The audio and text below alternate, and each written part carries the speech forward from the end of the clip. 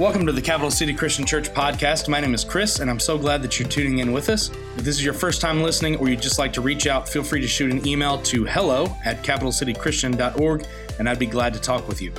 We're in the middle of a message series walking through the book of Colossians, which is a letter about a big Jesus for life's big problems. This is week 7 of the series, and we're talking about what it means to be citizens of God's kingdom while we live in this world. Well, let's turn it on over to our senior minister, Dr. Stephen Doc Pattison. Good morning. Really glad you guys are here. Just in case you doze off, I'm going to go ahead and tell you where we're going to end up. This is our big idea this morning. Remember who you are and what you stand for. Remember who you are and what you stand for. In fact, I'd kind of like you just to start out by saying that with me. Are you ready? Remember who you are and what you stand for. A lot of guys use that line. I Googled it last week and found a couple of pics that I like. How about this one? You guys remember that scene from The Lion King? They got half of it. Remember who you are, right?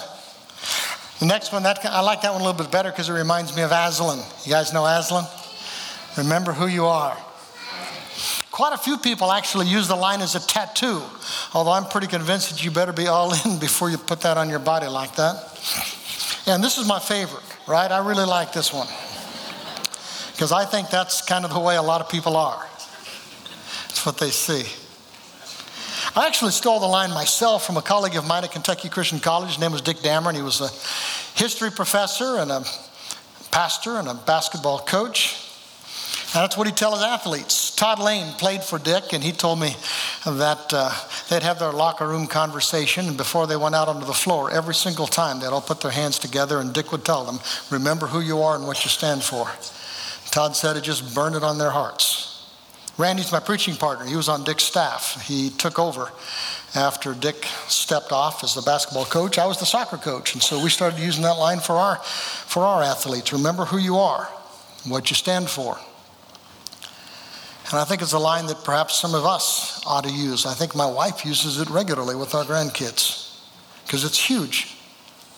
And it actually does summarize the verses that we're going to unpack today in Colossians. We're about halfway in this little study through the book of Colossians. It's a letter written by the Apostle Paul to a group of Jesus followers at a little town called Colossae. You got to remember that this Paul was the same guy who used to hate Jesus and hate Jesus followers. Turned out to be one of the most passionate Jesus followers ever. And he became a coach, which is kind of what an apostle was, right? They coached churches. When Paul wrote letters, he was coaching a church. And usually when he's writing a letter, there's kind of a shift. There's a turn in the letter, ordinarily somewhere about halfway through. First part of the letter, he would talk theology. What do we believe? Who is Jesus? Who is God? What did Jesus do for us? Isn't Jesus incredible? That's the first half of the letter. In the second half of the letter, he'd start talking about what it means, how to live it out. Start talking about what a difference Jesus makes in our life. It ought to make a difference in the way that you treat your wife and raise your kids and do your job. Treat your neighbors. It's supposed to change us. And that's kind of where we are in our study of Colossians. We're beginning chapter 3 out of 4 chapters, and it's kind of the turn of the letter. He's moving from the what we believe part to what do we do about it part. What difference does it make? And in these first verses in Colossians chapter 3, we're going to kind of discover 2 ideas. First one, I've already told you. Remember who you are and what you stand for. You're a Jesus follower. Who you are now is not who you were. So don't act like who you were. Live out who you really are. You're different now. Your identity is fundamentally different now. Start being who you really are. That's the first big idea. Second big idea, we're going to have to dig a little bit. It's there. It's kind of underneath the surface a little. I think it was captured by an old dead guy about 1,600 years ago by the name of Augustine. Augustine put it like this. He says, love God and do what you want. That's the Christian ethic. That's how we live. Love God and do what you want. See, a lot of people think that Jesus following is about a bunch of rules, a bunch of do's that you do and a bunch of don'ts that you don't do. Really boils down to this: love and honor God. Love and honor what God loves and do what you want. Now we're going to look at a couple of sin lists. There are a couple of lists in these verses, and some people are going to treat them like rules or things you can't do as a Christian. But it really boils down to this.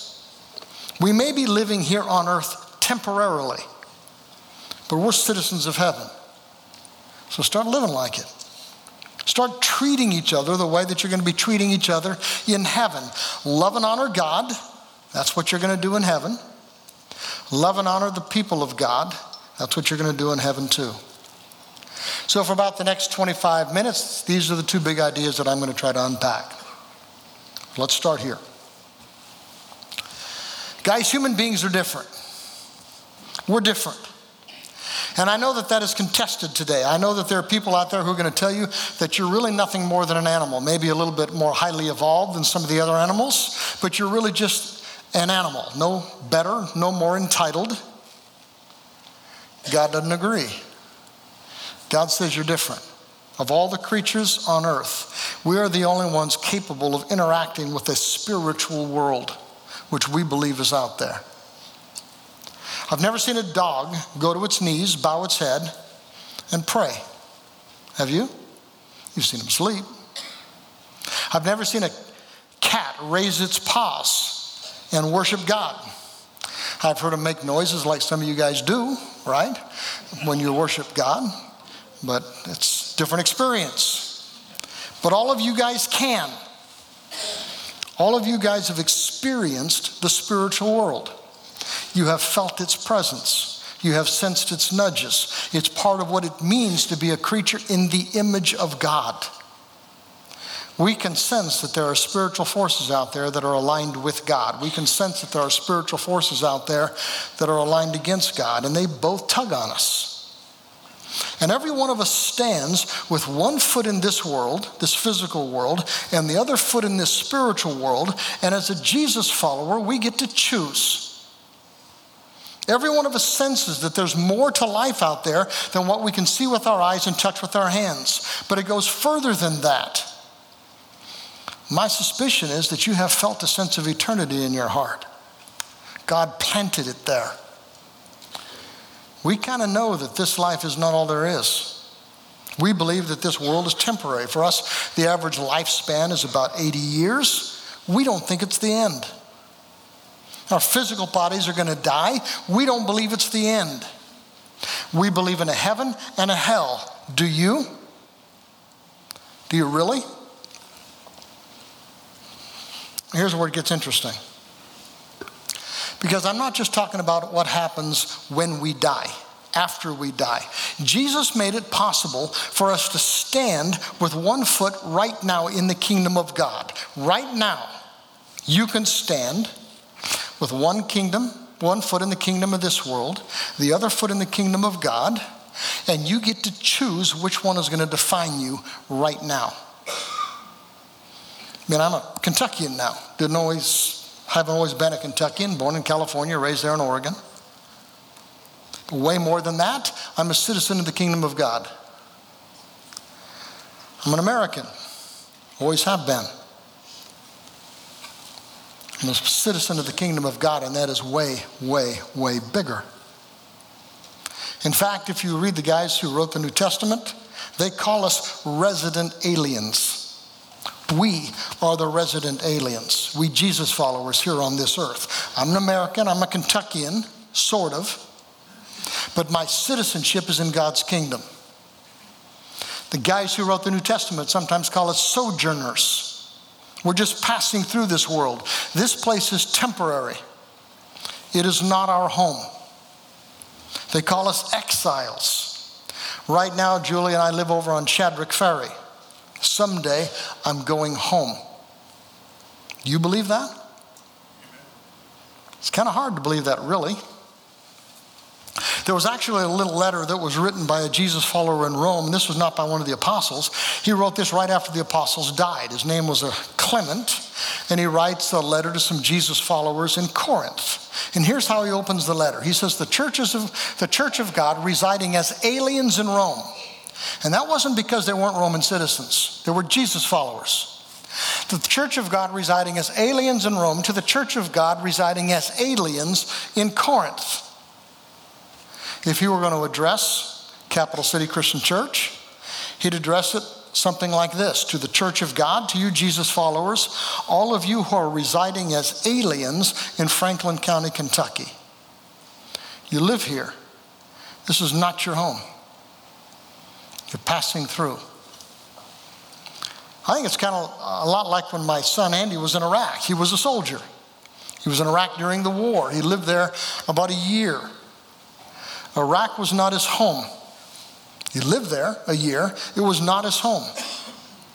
And he was very conscious of the fact that he was an outsider in Iraq. In fact, some of the people there wanted to kill him. He didn't wear their clothes, didn't eat their food all of the time, a little bit occasionally. Language wasn't his language. Their religion, their values were not his. Julie and I would send those stupid little packages to him to remind him of home, full of all kinds of weird stuff that we'd find here and there, to remind him that we were thinking of him, to bring a little bit of light to his eyes, and to remind him who he really was, what he stood for. You ever been to a place when you knew for sure that you were an outsider? You just knew you were an outsider. Julie and I moved from Eugene, Oregon to Jenkins, Kentucky. Okay?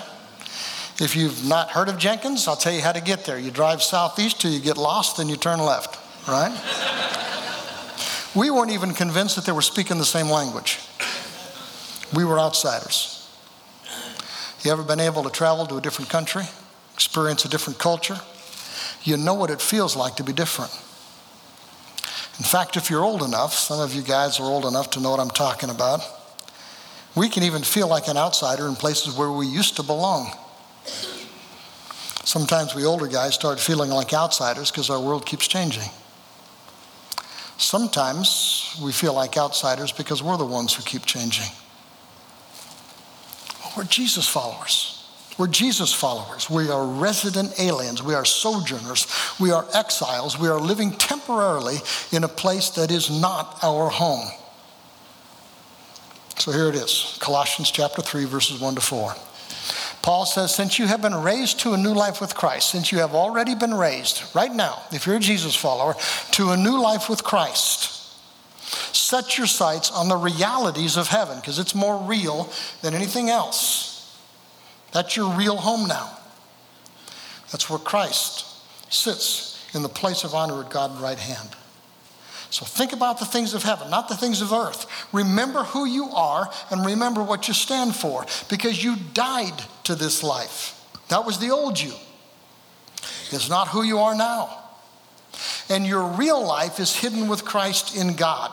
And when Christ, who is your real life right now, when he's revealed, he's going to come back, then you're going to share in all of his glory. That's what Paul says. So there it is. Before Jesus, this was our home. This is who we were. This is what we stood for. We gained our identity. We gained our values from this world. When we became Jesus followers, this is what happened. Now you got to read it very, very carefully. Since you have been raised to a new life with Christ, since you have already been raised, right now, you have been raised to a new life with Christ. It doesn't say someday you're going to be raised to a new life with Christ, maybe when you get to heaven. It says since you have already, right now, been raised to a new life with Christ, it's already happened. It defines you. This is where it goes. Because you're different, act like it. Act like it. I mean, that's exactly the way the Message puts it. It's pretty good. It says if you're serious about living this new resurrection life with Christ, act like it. Actually do it. Set your sights on the realities of heaven where Christ sits right now at the place of honor at God's right hand. Think about the things of heaven, not the things of earth. The NIV puts it like this: set your mind on the things that are above, not on earthly things. Set your minds there. Now, I know that sounds a little bit weird because some people think that it's asking us Jesus followers to go around with our heads in the sky. He's not. He's telling us this. He says, remember who you are and remember what you stand for. Set your mind, which means it's going to take some effort. because it's easy to get so wrapped up in the stuff of this world that we forget that we are really resident aliens here. We are not citizens of this world anymore. Verse 3, he says, because you have died to this life. If you are in Christ, you have already died to this life. I love that language. You've died to this life. Any of you guys watch Shark Tank? Not enough hands are going up, all right? Shark Tank's a good show, right? Kevin O'Leary, Mr. Wonderful, that's what he likes to call himself. He sits right in the middle of the sharks there, and it's pretty much the opposite of who he is. He is not Mr. Wonderful. If someone doesn't listen to him, here's what he tells them. They're going to crush you like the cockroaches you are, right? And then he says, you're dead to me. You're dead to me. I'm out. That language fits us. If you were raised with Christ, you're dead to this world. You died to this life. It is not who you are anymore. I actually like this picture. It's actually a picture of a statue that was sculpted by a guy by the name of Dean Kermit Allison. He called the statue Born Again. I like it so much that my daughter bought me a poster and it hangs in my office. It's a reminder. This is a snapshot of what is happening to me right now. If you're a Jesus follower, this is a snapshot of what is happening to you right now. And someday God's going to finish that job. Paul goes on, verse 4. When Christ, who is your life, Christ, who is your life right now, when he's revealed to the whole world, and it's going to happen, he's coming back. When he's revealed to the whole world, Jesus followers are going to share in his glory. And then we're not going to look like that just a little. He's going to finish the job, metaphorically. Is that cool? Now, for some of you guys, this is pretty weird stuff, especially you haven't been around the church much. I mean, this whole idea of a physical world that you stand in, a spiritual world that you stand in as well. For some of you guys, even the idea of life after death, eternal life for some, eternal death for others, it's weird. I mean, the whole idea that Jesus was executed, laid dead in a tomb for 3 days, and walked out of his tomb, spent about 40 days convincing his followers that he really was alive. And he went back to heaven where he now sits in the place of honor at the right hand of our God. And if you'll make him your Savior and make him your Lord, you're going to die to this world and immediately you're going to become citizens of the kingdom of God. And that changes everything. Because when you remember who you are and what you stand for, it changes everything. But guys, we believe this. And it's deadly serious. It's life-altering serious. Kingdom of God already is. And if you are a Jesus follower, you're already part of it. And I know that you ain't seen nothing yet. When he comes back, everything's going to change. That job is going to be finished once for all. He is going to win. We pray about it actually whenever we pray the Lord's Prayer. Remember the Lord's Prayer? Thy kingdom come, thy will be done on earth as it is in heaven. May thy kingdom finish coming on earth as is already culminated in heaven. When we pray that prayer, we actually mean it. What's it going to be like? Let me tell you what it's going to be like. I don't know details, but I think this. In God's kingdom, we Jesus followers are actually going to love each other. And I know that sounds crazy because we're so different. And some of you Jesus followers are really weird. Some of you guys are really hard to love. It's going to happen. So we just start doing it now. God's kingdom, all of our sins are going to be forgiven. And even bigger than that, you're finally going to embrace it. You're finally going to accept God's forgiveness. And there's going to be no guilt and there's going to be no shame. You're not going to go around carrying anger and bitterness and grudges. Can you imagine that? Getting rid of that junk that weighs you down. So he says, start living that way now. Just do it. God's kingdom, there's going to be justice, really justice, perfect justice. Isn't that going to be cool? So start doing it now. God's kingdom, human life is actually going to be valued. We're going to treat people with the dignity they deserve as children of God. You think that's going to make a huge difference in how we talk to each other and relate with each other? So start doing it now. Be what you are. That's what we stand for. Guys, in God's kingdom, God's going to be honored. Completely honored. Deserves it. So do it now. You're a citizen of his kingdom now, and your God deserves your full honor now. Do you believe that? You see, we're supposed to do life in this world in a way that reflects who we really are already, and who we're going to be perfectly in the next. When Jesus comes back, he's going to finish transforming every single Jesus follower. You will finally be as you were meant to be. You're going to do life with God as it was meant to be lived. You will finally be you. And you're going to be amazing. I think there's still going to be a lot of diversity and quirkiness. God seems to love diversity and quirkiness. But you're going to be healed of all your hurts. Can you imagine what a difference that's going to make in how you treat people? You're going to be reconciled to every other Jesus follower. You're going to be reconciled to all of those Jesus followers right now that annoy you so much, because we're all going to be as God meant us to be. That'd be cool. There's going to be no more sin and no more shame. What a relief. No more suffering, no more pain. Absolutely incredible. And we're going to live with this profound awe at who God is, and a profound gratitude at what he has done and what he has made us to be. If you guys let your mind wander a little bit, you might be thinking something like this: man, if we're going to be that cool, I just kind of wish my husband was a little closer to that now. It'd make living with him and loving him a whole lot easier, wouldn't it? And he's thinking the same thing about you. Maybe you're thinking, I wish some of my so-called friends were a little more transformed right now. Maybe they'd be a little more annoying, less annoying, and less hurtful. And they're thinking the same thing about you. But it's going to be a while, guys.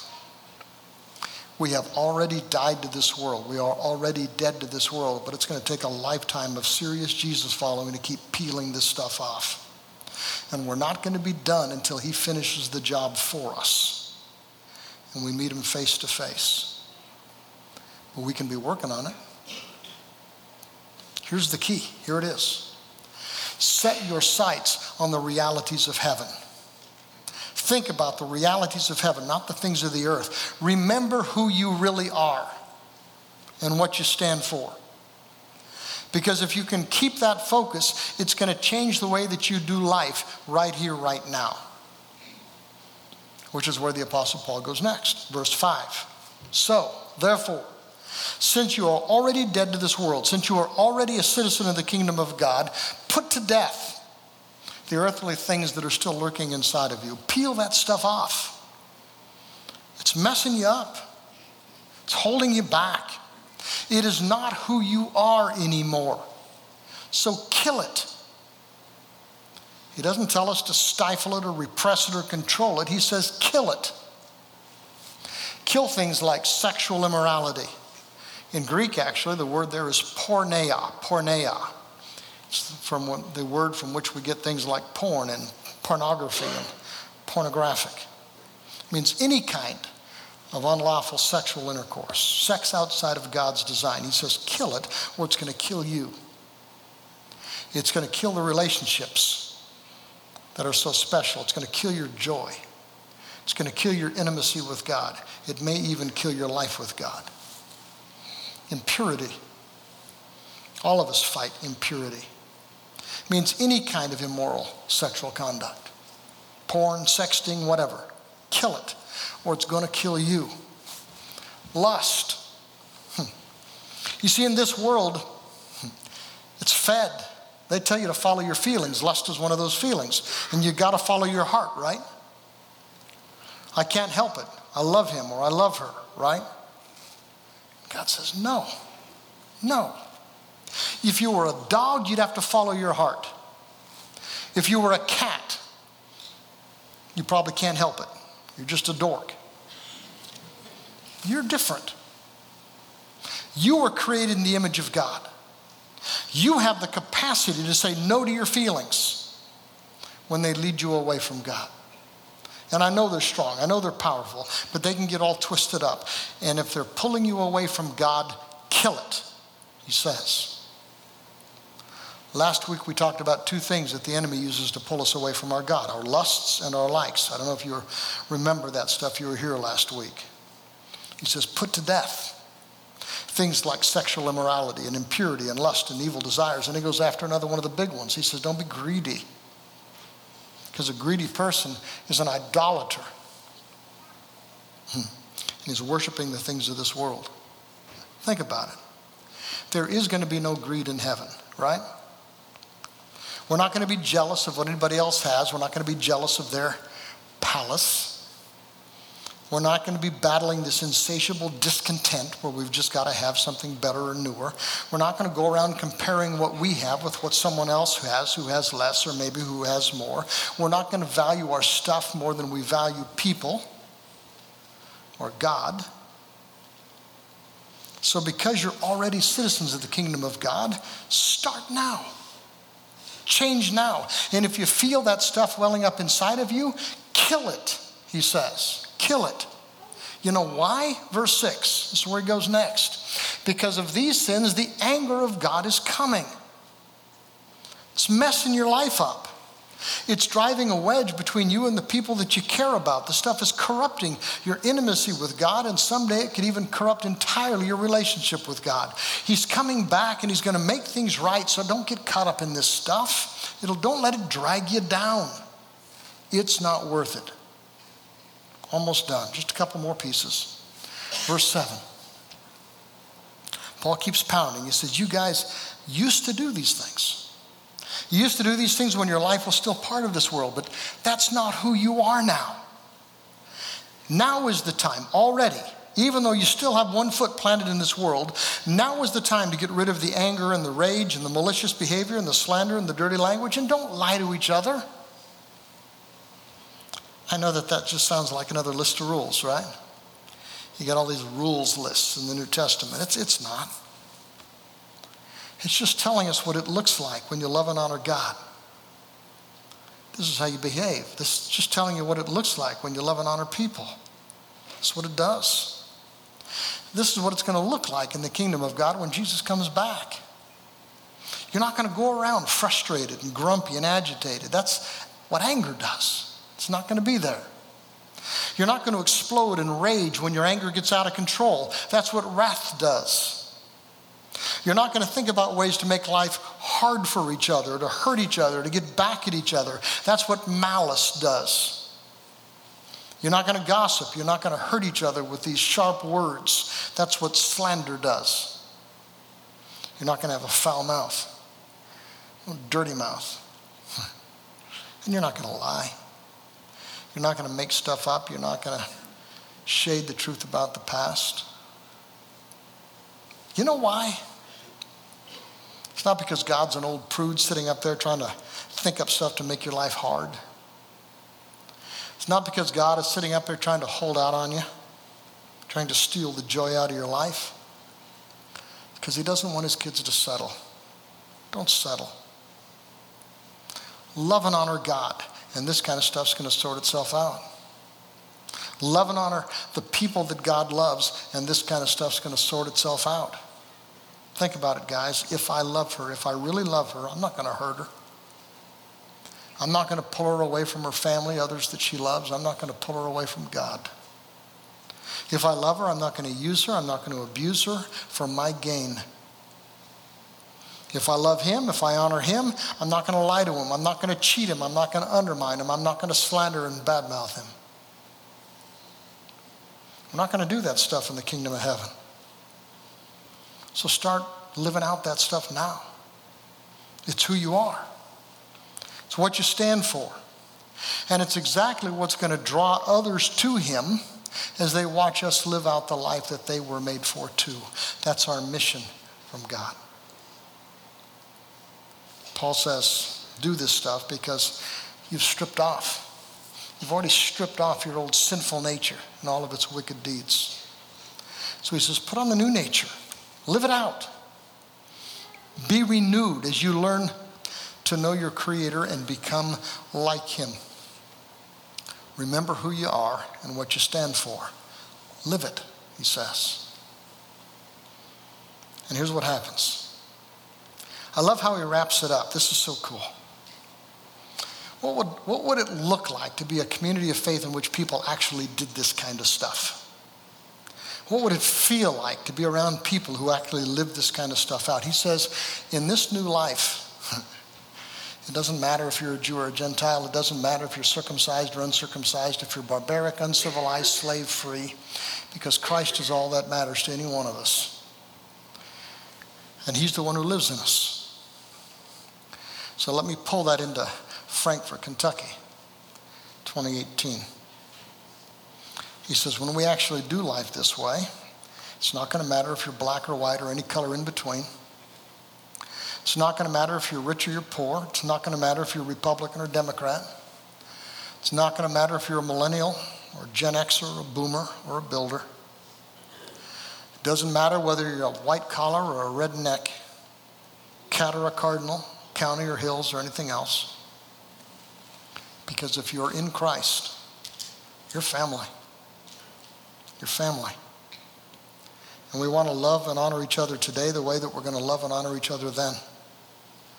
Because we want to love and honor our God. And we want that more than life itself. Remember who you are and what you stand for. In just a moment, we're going to stand up together, not quite yet, and we're going to sing a song. And I just want to tell you a couple of the lyrics that we're going to sing. Who am I? Who am I that the highest king himself is going to welcome me? I was lost, but he brought me in. I was loved for me. Who the Son sets free, that person is free indeed. I am a child of God. Yes, I am. Remember who you are. Remember what you stand for. This is the next verse. I am chosen. I'm not forsaken. I am who you say that I am. You're for me. You're not against me. I am who you say that I am. That is my reality. So when you sing that song, sing it like you own it. And then we're going to get together as a family around these tables, around this room. This is what makes us family. This is why we're a part of the kingdom of God. Body of Christ, broken for us, bearing our sins so that we can be at peace with God. Blood of Christ shed for us so that we can be clean before our God. Come to this table as a family right now. A family that's going to go way beyond this earth. And if you're not part of that family yet, you haven't made Jesus Christ the Lord of your life, I'm going to be sitting right down over there, I think, or maybe right over in that corner. And if you want to come talk to me a little bit, I'd love to chat with you about making Jesus Christ the Lord of your life, getting started in this kingdom life. I'd love to do that. If you want to make Capital City your home, just come on over and talk to me. If you're too embarrassed to come up here in front of these people, that's cool. I'll be in the connections room right after the service. Let's chat for a couple minutes. Let's stand and sing together.